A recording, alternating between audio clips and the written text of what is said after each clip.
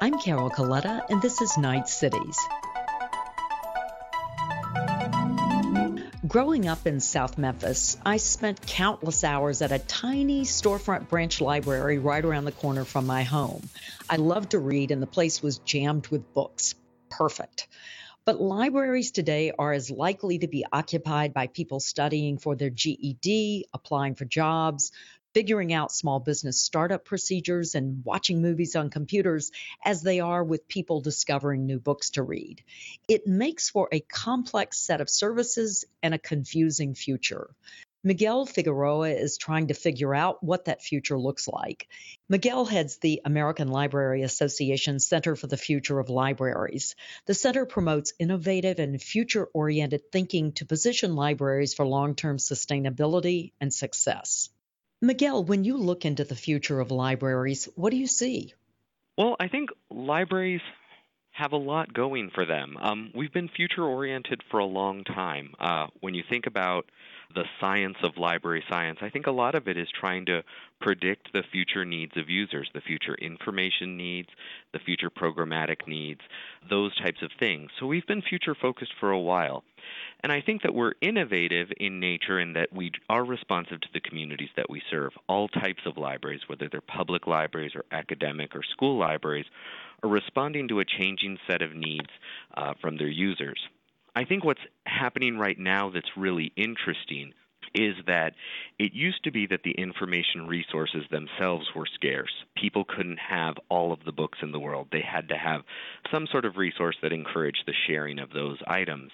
But the information explosion brought on by the internet and new communications technologies have made it a lot easier for people to access information. With that, though, is a challenge. You have to know how to access really good information, how to use it to its fullest potential, and how to change that available information into new knowledge and new creation.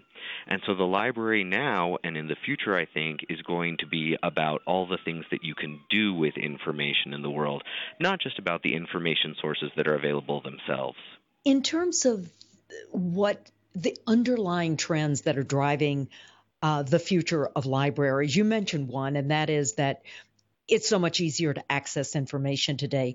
Are there others in terms of demographic trends, consumer trends, technology trends that you see that will influence what libraries become in the future?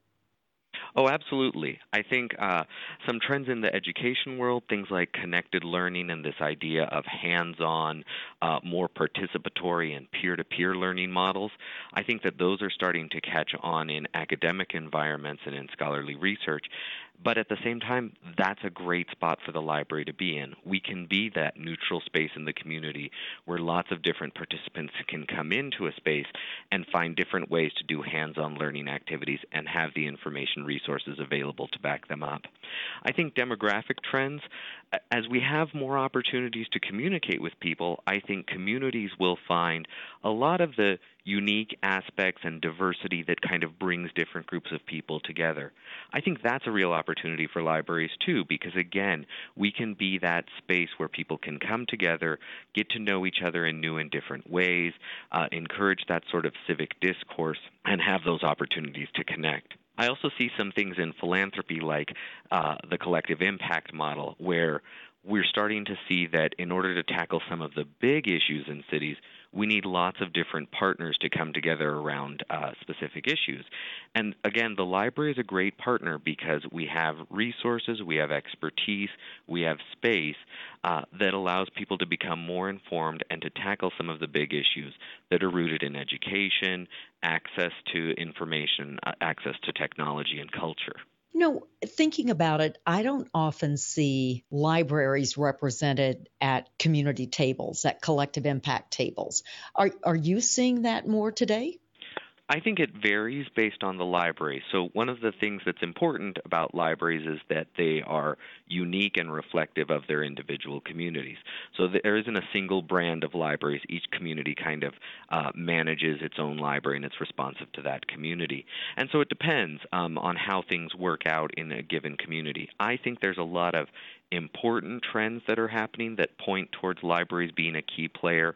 I was particularly interested when the White House issued a new Connect Ed library challenge that was encouraging cities to work to ensure that all school students receive public library cards through their schools.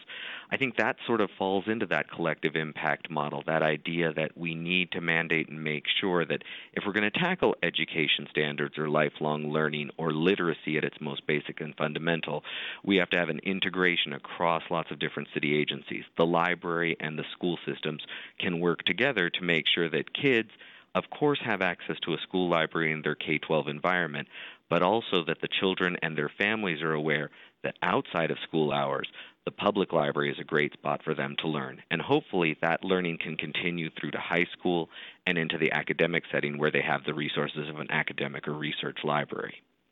Miguel, what are the biggest pain points for libraries today? I think a lot of people, it's an interesting pain point, I guess. I think one of the things that I think a lot about is that people have very fond memories of their library, and they remember them from their childhood experience, and they think of them as great spots for early childhood learning, for literacy, and we have a brand that's really identified with books.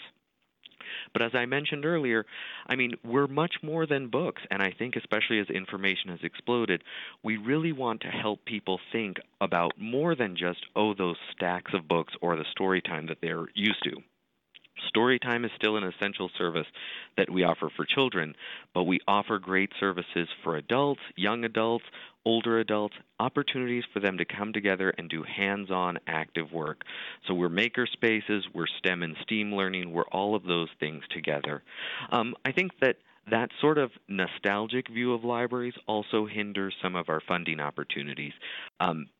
We hear from a lot of communities where, one person in that community is saying, well, let's just give everybody an iPad or a Kindle and preload it with stuff. And that kind of doesn't reflect the true service that libraries provide to their communities. Whether it's a public library or an academic library, it's not just about the book. It's about everything that you can do with and around those materials. Figures show that people still use libraries, but they don't seem to be willing to pay for them. Why? I think that's a tough question. I think, again, part of it is that they think that the internet has everything for free. And so if we have that idea that we're just providing something that's already packaged and available for free, then why should we pay for it? So that's a tough one. We have to find out how we can demonstrate the value, the learning outcomes that happen. And some of that has happened. There's clear demonstration that schools that have a school library, their student success rates tend to be higher. Cities that have strong public library systems tend to also be those same cities that have higher economic development and other cultural aspects within them. So the library plays a significant role, I think, in bolstering the success of a general community, but we have to tie those things together. And in a space that provides so many different opportunities to so many different directions, it's hard to do a strong tie together of that. Our Public Library Association is doing a really nice job of trying to do the measurable outcomes that can happen from having a public library and demonstrating the value and impact of library services. You hinted earlier at this notion that we're all nostalgic about our libraries, but our nostalgia is for an old notion of libraries, and that makes it tough from a funding perspective today. You're talking about proving the value of libraries by research, by hard numbers, by the metrics, by outcomes. Do you think, Miguel, it just requires that, or does it require somehow, I think, what John Palfrey's calling for, and that's the new nostalgia, creating a new nostalgia around libraries? I mean, does it have to be more than facts and figures that will get us as taxpayers to support our libraries in the manner that American Library Association believes we should? Yeah, I think that it's going to be more than facts and figures. I'm a big fan of John Palfrey, and his new book, Bibliotech, talks about why libraries are more important than ever in this internet age. I think one of the things that he hints out that I think is going to be critically important for our future is that libraries have to innovate together.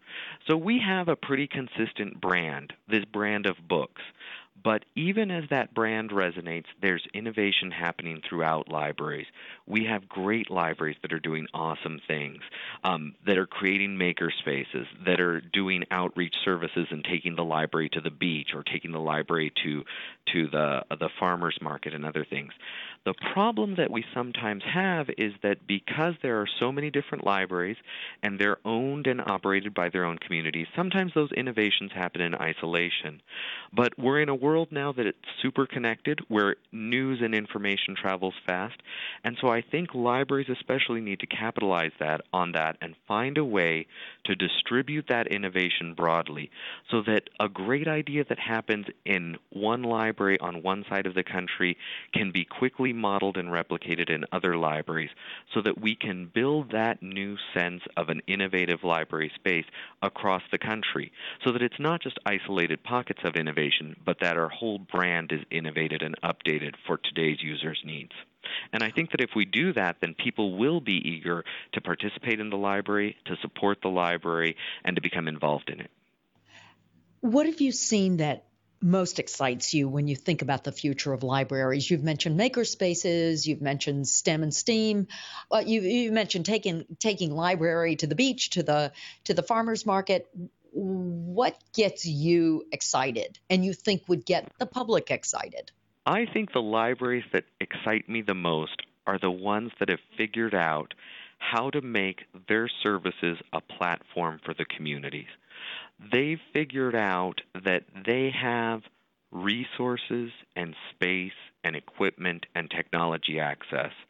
And what they're saying is, let's partner with the local experts in our community, and let's encourage them to come into the library and start to teach their peer or their neighbor, or to build a closer relationship within the community. I often talk about several model libraries. One of my favorites is the Fayetteville Free Library that's in upstate New York.